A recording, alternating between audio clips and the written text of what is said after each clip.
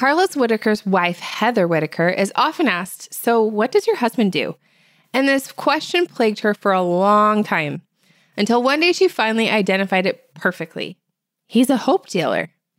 Carlos Whittaker identifies himself as an author, speaker, moment maker, spider killer, and hope dealer. He's amassed a following of over 240,000 Instagram followers, who he lovingly refers to as his Insta Familia, where they've raised almost $1 million in under a year for good causes and for bringing humanity back together.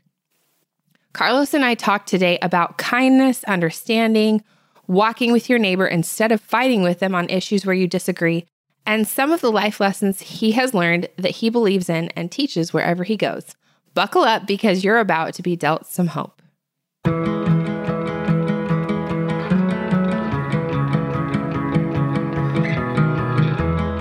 Carlos, do people really call you Los, or is that just an Instagram thing? No, so my high school buddies call me Los. Okay. So I would say, like, when people get to know me in real life, they're like Los, and I'm like, oh, like, you know, but like if people call me Los Wit, then I know they just know me from the internet. Yes.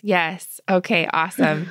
Yeah. Well, I'm so thrilled that we get to talk today. I found you because of this story that went viral when you were in an airport and you found a guy playing the piano, and then you were like, let's get this guy some tips and let's get it going. And he had a story and you had this story, and it was very compelling. So I'd love to start there if that's okay with you. I had been at a speaking event in Dallas, Texas. And so that's what I do full time is I write books and then I talk about them. Right. Yeah. Well, I mean, I guess full time, I like just share my life on Instagram, but that doesn't pay me yet. So the books and the speaking does. And I was on my way from Dallas to Memphis for another speaking event, but my Memphis event got canceled. And so I was a little bummed because obviously that's how I pay my bills. But I'm like, I'll just go home. So I got rerouted through Atlanta, and I had like an hour layover. And I was hungry, so I was like, let me go get some Christian chicken. So I grabbed my Chick-fil-A. And while I was in line for Chick-fil-A, I've been in the airport all the time in Atlanta. I'd seen people playing the piano at various times in this location. But he just happened to catch my eye because he was just really into it. This guy's like swaying like Stevie Wonder and like smiling. And I'm like, wow. And then I looked around and nobody was paying attention to him. But it didn't matter. Like, he was just going for it. So I was like, I'm gonna grab my chicken. I'm gonna pull up a seat right next to the piano. So pull up a seat next to the piano. And I don't know, like 5 feet away from him. And I'm just looking at him, kind of bobbing my head. And he looks at me and I look at him, and we're kind of vibing together. And he's like, oh, look, this guy's like really into me. Right. And so he stops playing like halfway through a song and he comes over. He's like, what's your name, man? I was like, oh, my name's Carlos. What's your name? He's like, my name's Tony, man. Thanks for listening. And he asked me about me. I asked about him, find out he's on dialysis 12 hours a night. And honestly, at this point, I was just, all my whole purpose was just to listen to him, just so that he could see somebody see, right? That was the whole point. Yeah, totally. That's it. So then he goes back to the piano after we talk for a few minutes, and I noticed his tip jar has like 15, 20 bucks in it. And then it just hit me. And I was like, wait a second, like, why don't I go ahead and start live streaming and just ask I call them my Insta Familia, how much of a tip we can give him in 30 minutes before I have to take off to go find my next flight. So I put up his Cash App, put up Venmo, started the whole thing. And so he's just up there playing and has no idea that like 10 minutes into this little experiment, I think we'd raised like $3,000. And like 15 minutes, it was $5,000. And by the time 30 minutes hit, I had $10,000 ready to give him. And so I called him back over to me and I said, hey, man, what's the biggest tip you've ever gotten? He's like, $600. I said, man, that's a big tip. I said, but what would you do if I told you that I'm about to give you a $10,000 tip? And now, of course, I'm recording the whole thing. His jaw drops and he freaks out. He's like, what are you talking about? And I said, well, it's not me. I said, I've got this community. There's about 160,000 people that just love you and appreciate you. And so do you have a Venmo? And he's like, no. I said, okay. Do you have a Cash App? He said, yes. So I dumped as much as I could into the Cash App, and then I created a Venmo for him in that moment. And I said, let's go ahead and dump this into your Venmo. He's freaking out. By the time I flew home, there was $60,000 that had been donated to Tony. The video had gone viral by that point. But the next day we were on Good Morning America. It had kind of gone everywhere. And, I think at the end of the day, that whole moment, of course, it shows a couple things, right? It shows the power of community coming together in small pieces. Most of those donations were $3 to $5. Like they weren't like really big. But the second thing is Tony was just so overwhelmed by just humanity. Like he's like, I'd lost all hope in humanity. Like, and to know that none of these people even know who I am. They don't know who I voted for. They don't know what my vaccination status is. They don't know anything. They just came together to love me, blew his mind. And so, we've become best buds ever since. And we probably text every other day and we talk on the phone at least once a week. And so that was definitely a moment that I saw. I think I saw it go viral because I think people in this season are just so desperate to come together. People are just so tired of coming apart, so tired of being divided that I just think little moments like that is what caused that thing to steamroll and to blow up. And so, it was an incredible moment. So beautiful. I love it. It was so inspiring to me too. And definitely a pivotal time where everyone's, like you said, people were just kind of tired of feeling the weight of the world. And it was such an uplift to me and everybody else that saw it. So I loved it. So good. Thank you. So tell me how you get into the motivational speaking space. How did that happen for you? What is your story? How did that come to be? Yeah, great question. So, my dad is a preacher from Colón, Panama. He is a preacher from Primera Iglesia Bautista de Colón, Panama. He grew up preaching. And that's the one thing I knew I never wanted to do. Like I was like, nope, my dad did that. I'm not going to do that. So I went a completely different direction. And I started a band and we started finding some small success in LA. Now, the whole time I had this band, I started a blog. I don't even know if people that are listening know what a blog is anymore. Well, my listeners I'm a blogger too, so they know. Okay, well, there you go. So back before Instagram, we had these things on the internet where we would write on, post our thoughts. And so I had a blog that I started writing in, like 2007. And I would write every day. And I noticed more and more people were reading the blog. And this is all while I was doing music. And so as my music career continued to progress and grow, I would say slightly grow. Like I wasn't selling gold records or anything, but I was making a living with, traveling and with my band. The actual, the growth of my blog and my words that I was writing was astronomical compared to what I was doing singing. Right. And so I just remember, I'll never forget my wife and a bunch of other friends always just constantly telling me you're a good singer. I mean, you're okay, but you're a really good communicator. And I was like, I didn't know whether to be offended or not, but those words just kind of kept coming to me. And then I was leading worship at a church in Atlanta at the time. And it was a really big kind of evangelical mega church. And the pastor came up to me and he said, hey, you know what? You know, the reason why you're so good at this isn't because you can sing. Again, another person telling me this. They said it's because when you walk up on stage, everybody feels like they're your best friend. And you can't learn that. And so anyway, I'm just letting you know, take that for what it's worth. And so that was kind of the catalyst for me to go, I wonder if I could talk. Like, I'm really good at talking between songs for 30 seconds. I wonder if I could do something for 30 minutes. I started, anyone that would have me, I'd speak at 8th grade birthday parties, at a bar mitzvah, whatever, for free. Like, hey, let me talk middle schoolers here and there. And I just kind of started cutting my teeth on a bunch of free. I would speak to anybody. I'd practice speaking to my dogs in the backyard. And I just was like, I think I could get better at this. And then I also started asking the people that were booking me to sing if I could speak. It was so funny because not one of them said yes. They all were like, no, that's okay. Like, we already have our speaker for the event, but if you don't want to sing anymore, that's fine. Here's your deposit back. Long story short, I had a moment where I decided to email. So this was probably 2014. I decided to email because I just felt like God was telling me, you need to stop singing completely. You need to put a stake in the ground, put your flag in the ground and say, you are a speaker now. This is what you do.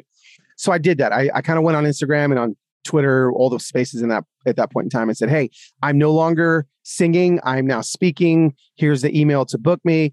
And then I emailed every single singing event that I had the rest of the year, and I canceled them all with one email. And I said, but if you want a speaker, I'm your guy. Well, sure enough, for the next 7 days, like I'm just crickets, like nobody is booking me.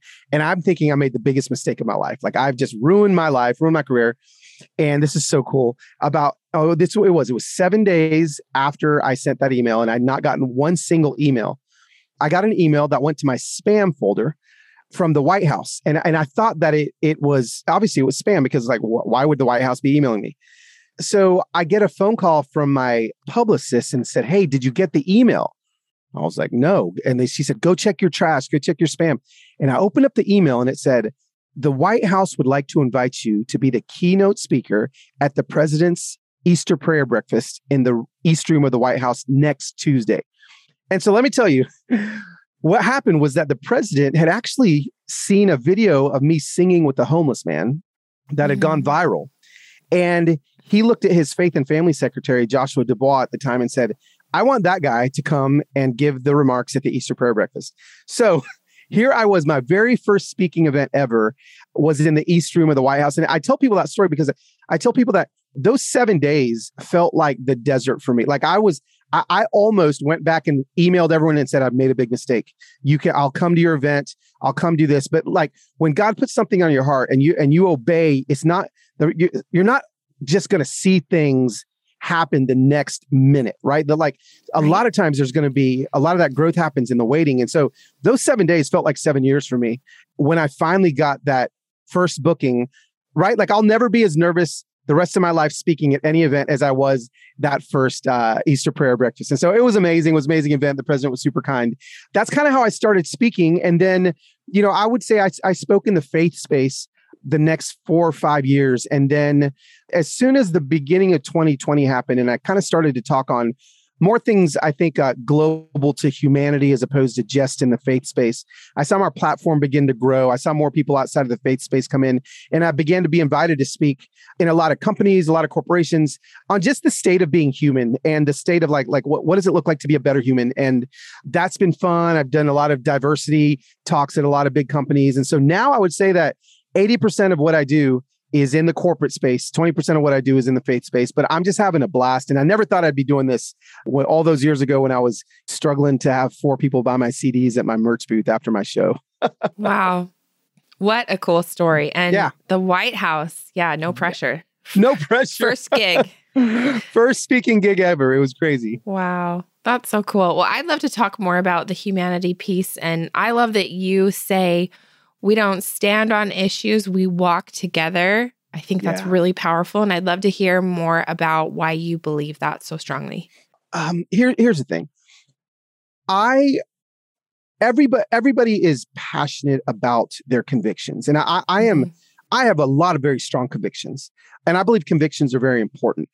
But what I don't want people to forget is that their convictions are many times placed on the backs of actual humans that are suffering whatever it is that their conviction is about, right? And so that could be 1,000 things, right? There could be 1,000 different things. We won't go dive into them because everyone can think of 1,000 of them right now off the top of your head, whatever it may be at this current moment when you're listening to the podcast. You're passionate about a certain policy or conviction or whatever it is, issue. But issues aren't issues. They're actually humans. What I've learned, and something I love to teach on constantly, is empathy. And what I've learned is that you can still be passionate about an issue, but if you're not in relationship with the person that is that issue, then all you have is an opinion on an issue. You don't have a relationship with that issue.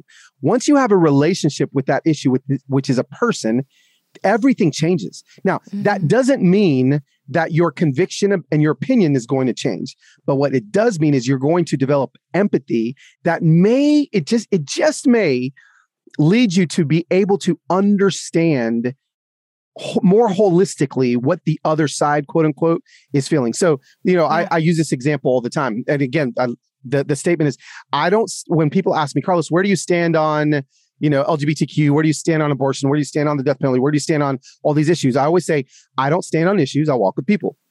What does that mean? Okay. This is what it means, quite simply. We'll rewind back to summer 2020.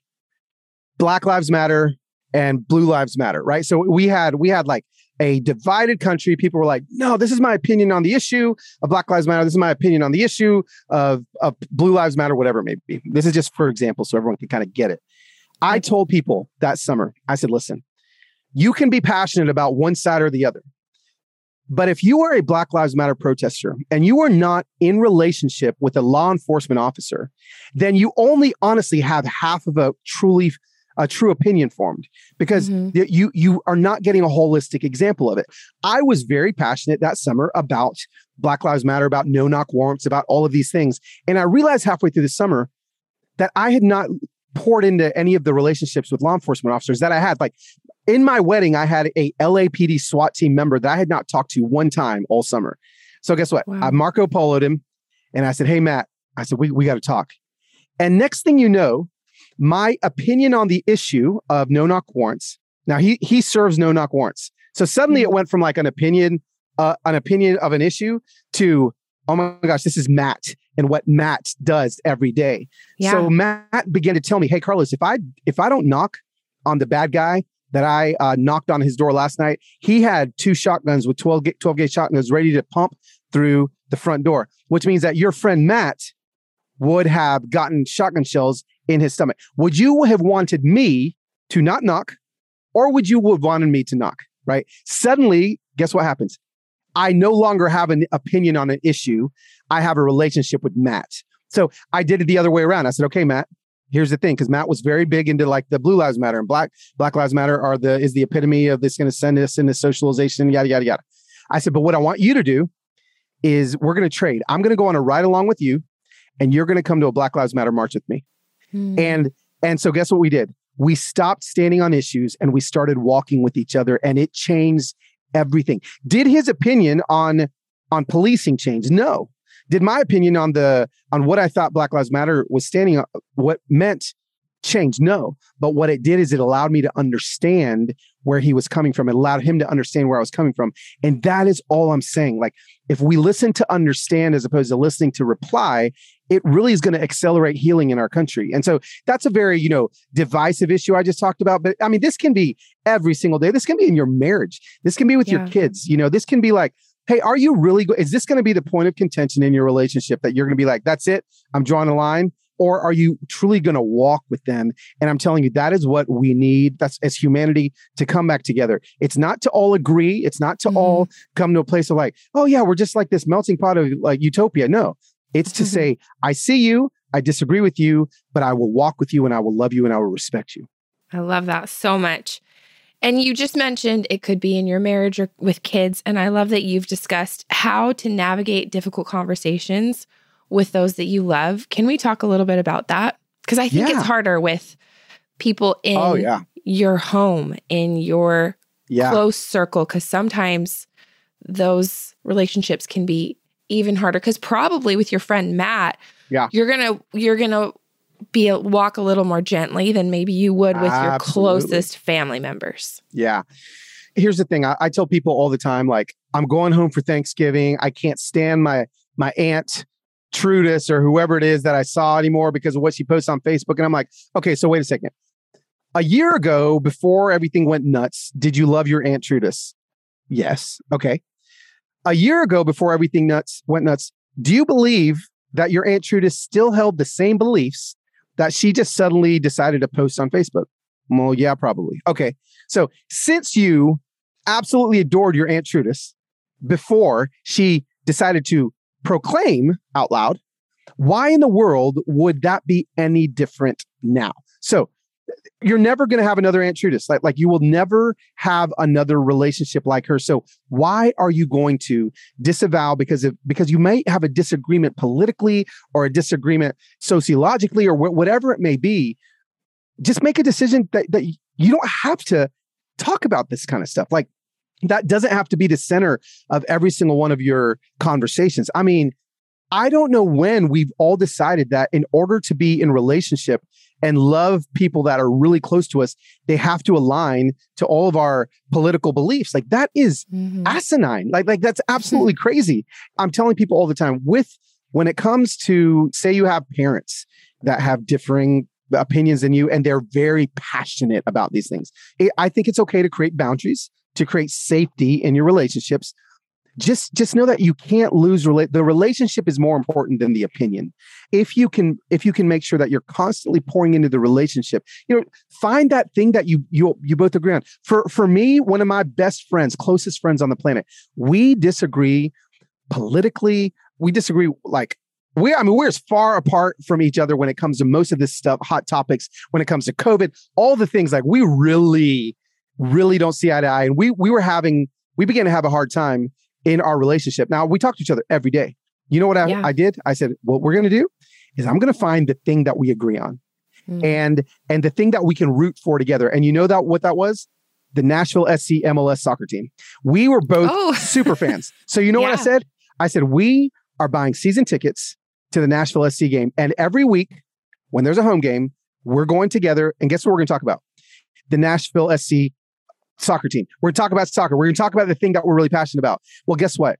We started talking more about that and the thing that we agreed on and loved together more than we were talking about the other things. And I saw our relationship begin to heal. And I realized, guess what? Like, his opinion on whatever hot topic in that moment is, and my opinion on that hot topic actually is doing nothing good for our relationship. Like, it's not making it better. It's not like, let's find the thing that we can agree on. So I'm constantly telling people, find the thing that you both are passionate about, that you both love.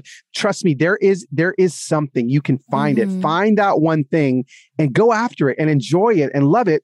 And just know, guess what? You're not going to agree on everything, but you can still love the person. So good. So well said. Yeah.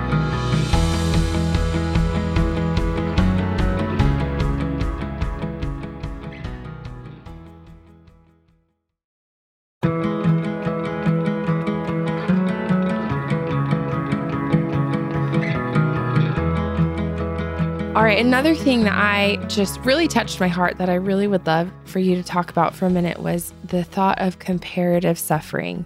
This really touched me when I read that post of yours about that. So can you explain what that means? I think that with the acceleration of people deciding to display their passionate arguments and opinions on every single subject that comes up, we can get into a danger zone where when somebody that you follow or a friend online suffers through something, what we do is and actually I believe it comes out of the kindness of our hearts. I believe that when people try to compare your suffering to someone else that's maybe going through something worse than you, what they're trying to do is make you feel better. What they're trying to do is say, oh, but look, someone else has it worse than you do. Like, it's not that bad. Like, it's not that bad, right? Yeah. But what you're actually doing, that actually isn't helping the person that you're saying that to. What that's actually doing is helping you, because what you're doing is trying to make yourself feel better about the pain that you're seeing your friend go through. This is a big step when I train people on empathy, that whenever people are struggling with empathy, it's because I call them it's not so badders, right? That like, those are the people that are like, well, it's not so bad because I know that you're going through stage 1 colon cancer, but guess what? Like, my friend's going through stage 4. So man, at least you've got that.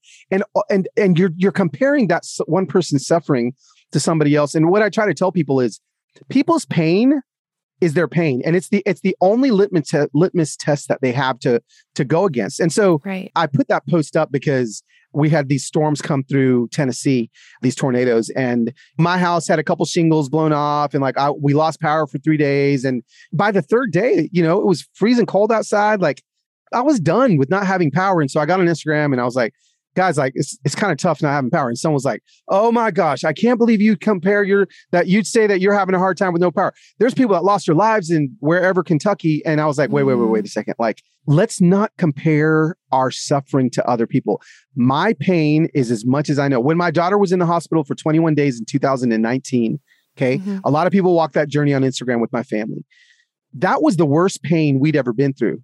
We knew that there were people 2 floors up that had been in the hospital for 2 years, that had probably suffered way more than us, but it still didn't lessen the pain that we were going through. I just try to warn people to not compare suffering. Everyone's suffering is valid. Everyone's pain is valid. And just to say, if anything, be empathetic with them. Feel bad with them. Don't feel bad for them. And then that's the difference between empathy and sympathy is sympathy, you feel bad for someone. Empathy, you feel bad with someone. And that's what people are looking for is people to just step in and be like, you know what? I know this hurts. I'm with you. I don't know if I can do anything. I just want to let you know that I'm with you. And so, yeah, that's it. That's just it. I think we just need to be careful not to compare sufferings. Yeah, that's so powerful because I think you're right. When people mean well and they say, well, did you know that it could be this bad or this person's going through that or this thing in the past was so much worse, it invalidates whatever that person's going through. Absolutely. So, yeah, I agree with what you're saying. And it was just very powerful to me to read it. And you have a beautiful way with words and a way of explaining things in a way that doesn't attack people, but helps them to open up their minds and think of it a different way. And I really appreciated that about that post specifically. No, thanks so much.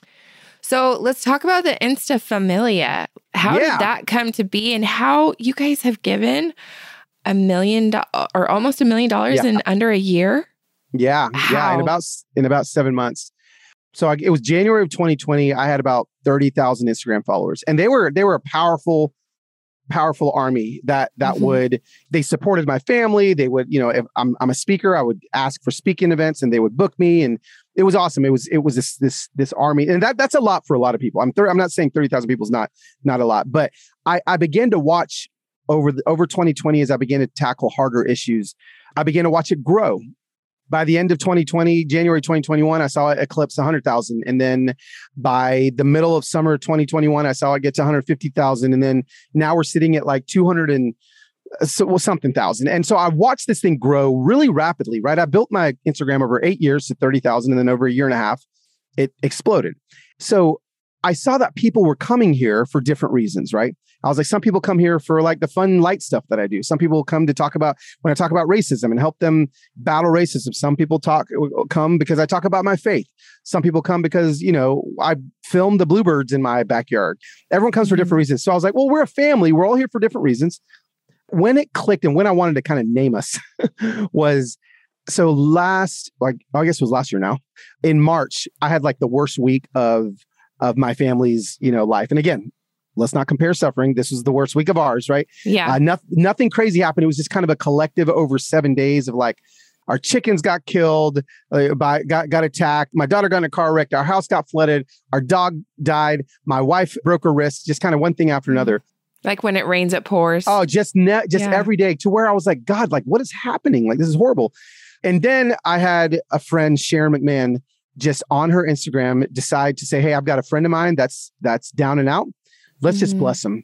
And I watched with my jaw hanging wide open. I watched our family be given enough money to pay for all of our debt to be paid off. Like in 24 hours, like it was only going to cost like $15,000 to fix my basement, right? Like and I'm a working man. I didn't want to give her my Venmo. I was like, I can pay my own bills. I don't need anyone's like sympathy money. Well, it was more than sympathy money. Like it was a lot of money. And our family's life was changed completely because of the generosity of all these strangers. So I'm thinking I'm not worthy. And then I'm thinking, well, like who is worthy? And then I realized, you know what? I got to pay this forward. And I tested it out. There was a woman she didn't even follow me at the time. Somebody DM'd me about her. She just got diagnosed with epilepsy. She was like 33 years old, had a 5-year-old little boy. And she went from never having a seizure to having over 100 seizures a day. And she was trying to raise money for a seizure alert dog. And so someone sent me her GoFundMe and I just kind of looked at it and I was like praying about it. I was like, I wonder if my Instagram people would ever even do anything like this. And she'd been raising money for a month. She'd raised $9,000. It's been about a month. She was trying to get to $25,000. So I was like, here's a link. And I said, hey, this is this lady's story. I honestly was fully expecting, I don't know, $5,000 more or whatever. And then I checked it. And about 4 minutes later, when I checked her GoFundMe, we'd reached the goal of $25,000, like in 5 minutes. Right. And I was like, what in the world? And then next thing you know, it was at $50,000. And that's when it hit me like, wait a second. These people that follow me are givers. And then so as soon as we did that and we got her dog and paid for a lot of medical bills, everyone's DMing me, okay, what's the next one? What's the next thing we can do? What's the next thing we can do? So then I took us to Brooklyn, Alaska, or to Alaska with kids from Brooklyn. And we raised $240,000 to build this bunkhouse for these kids from Brooklyn that go to Alaska to train to be wilderness guides. And then was Tony, right? And then the piano guy. And then we raised another $250,000 for these kids in Northern California. And so at that point I said, okay, we've got to call ourselves something. Like, well, who are we? And so I took a little vote. I was either going to be the Hope Dealers, Los Amigos, or Insta Familia. And there was a runoff between Hope Dealers and Insta Familia ended up winning. And so there was something about everyone in my community having a name. There's just something, I think, as humans that we want to belong to something. We want to name ourselves. And so when I named it, man, I just saw it go and just kind of take off. And so now, we're a place where we love to give. I'm about to do another giving blitz. I haven't done one in about 2 months on this coming Monday. And so everyone's been itching, ready to give. I just love that I have a community that they just want to give. And it's fun to see how quickly we can literally transform people's lives when we just give $2, $3, $5 on a Venmo. Whatever leftover change you have from the babysitter or getting paid for Starbucks literally changes people's lives. And so, that's what the Insta Familia does. And it's fun. Yeah. Wow. That's inspiring. It's so fun to see, someone take a group of people and give them a purpose and then see that purpose be fulfilled. Yeah. Absolutely. So cool. You also do something on your Instagram where you try to give people hope. What's that all about? Where did that come from? And why is that something that's important to you? Hope is the currency of humanity, like right now. Everybody, and I think I said this earlier, I think people are just exhausted from hearing how hopeless everything is, right? I feel like most of the political pundits and most of the accounts that we follow that are maybe giving us our news and we're digesting information from are pretty hopeless. If you're, it's like, oh, look how bad this group of people are. And look how good you are, but how bad they are. They're just constantly pitting us against each other. And I just think that's a hopeless way to do it. So what I've decided to do is I like to say I like to deal hope. And I do that in various ways. On Instagram, I deal hope by telling stories every day. In my books, I deal hope by writing stories. On stages, I deal hope by telling stories like that. I sometimes if I'm at a church, I'll deal hope by preaching a sermon.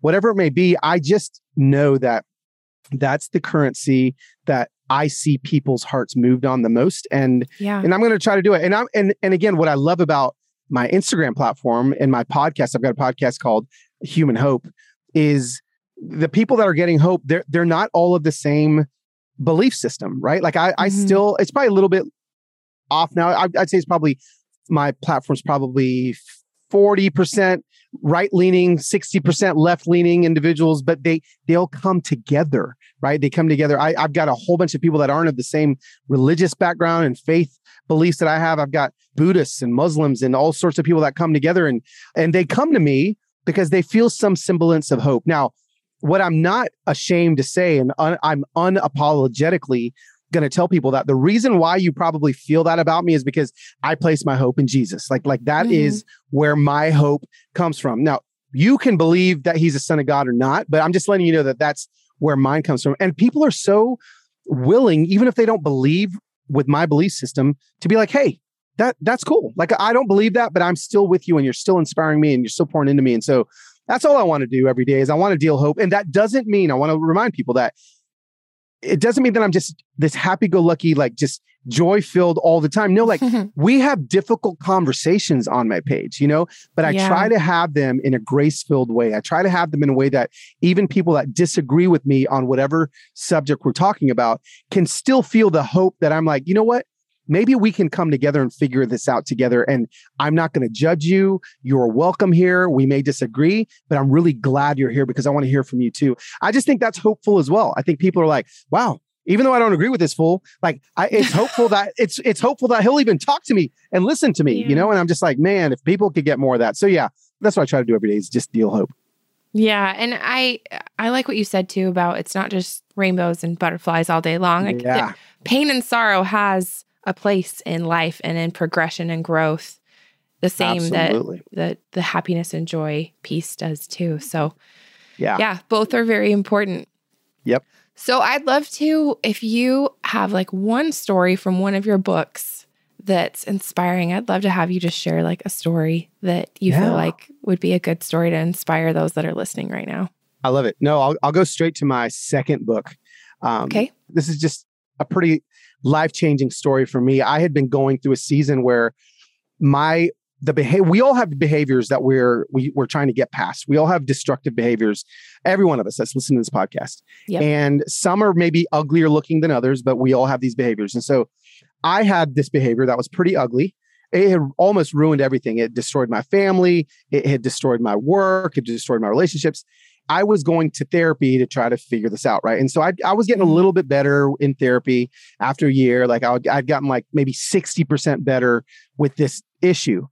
And so I remember calling my dad one day after my appointment. And I said, Dad, like my therapist is like, listen, you're getting better, but you're going to need to really figure this thing out sooner than later, or else you're going to do it again.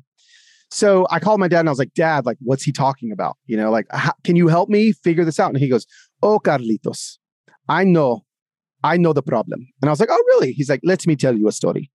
I was like, okay. He goes, when I was in Panama preaching my very first revival, I gave the invitation and nobody came to the front of the church. But this one woman at the back of the church, she was very old. She makes her way to the front and she's crying and she says, Pastor, can you please pray for me? And my dad said, sure, I'll pray for you. She said, can you pray that God would clean the cobwebs from my life? And my dad was like, oh, it's very poetic. So he said, Lord, clean the cobwebs from Mr. Ramirez's life. He said, night numero dos, Ms. Ramirez comes to the front again. She's still crying. And she says, Pastor, can you pray harder that God would clean the cobwebs from my life? My dad said, well, I prayed last night, but okay, I'll pray again. So he prayed again, Lord, clean the cobwebs from Mr. Ramirez's life. He said, Carlitos, night numero tres, Ms. Ramirez comes to the front again. She is still crying. And she says, Pastor, one more time, can you pray God would clean the cobwebs from my life? And my dad said, he looked at her and said, no, we've been praying the wrong prayer. Tonight, we're not going to pray he cleans the cobwebs. Tonight, we pray he kills the spider. And when he told me that, I got chills all over because I knew why he told me that story. He said, Carlitos, you've been going to your therapist's office and cleaning the cobwebs. You no longer can clean the cobwebs. You must kill the spider. So that was a shift for me. So what I ended up doing, I ended up writing a book called Kill the Spider. And very quickly, I define a spider as an agreement you've made with the lie. And I describe a cobweb as a medicating behavior that brings comfort to the lie, right? So we all love to clean the cobwebs, right? We go down the self-help aisle at Barnes & Noble. It's the cobweb aisle. 5 steps to a better marriage, 3 steps to stop drinking, 4 steps. That's just cleaning the cobwebs. We have to find the agreement that we've made with the lie. You kill that and the spider dies. So in my story, I ended up finding my spider and killing the spider. And so now what I love to do is travel and help people find their spiders and kill the spiders, as opposed to continuing to clean the cobwebs, which will never go away because the spider's just going to keep spinning them. So hopefully that'll inspire somebody that may be listening to this to be like, oh, you know what? I'm going to stop just cleaning these cobwebs and I'm going to find the root. And the root is always going to be an agreement with the lie. You find that, you find truth to replace the lie, and you'll find a little bit of freedom. Yeah. Powerful message. I love it. Thank you. Well, this has been so inspiring and wonderful and uplifting for me to listen to. And I know everyone else. I have one last question for you. Yeah, absolutely. And that is, if there's one message that you want the people listening to this episode to remember, what do you want that one message to be? Yeah, let's do it. Let's really sit with, I think, the statement that you mentioned earlier, don't stand on issues, but walk with people. That's just it. The second you start to feel yourself getting up on a soapbox, remember that soapbox is actually a human being. And it's really hard to stand on top of another human being. So instead, get off the soapbox and walk with them. And I promise you're going to see freedom come to you and freedom come to them. So don't stand on issues, but walk with people. That's an incredible thought. I'm going to be thinking about that for a long time. So thank you. Thanks for all of this. Where can people find you if they want to be part of the Insta Familia and read your books and all the Absolutely. things? If you want to read my books, they're all on Amazon. Just search for Carlos Whittaker with 2 T's. But if you want to be on the Insta Familia, you got to be on Instagram. That's where I do that. And it's Loswhit, LOSWHIT.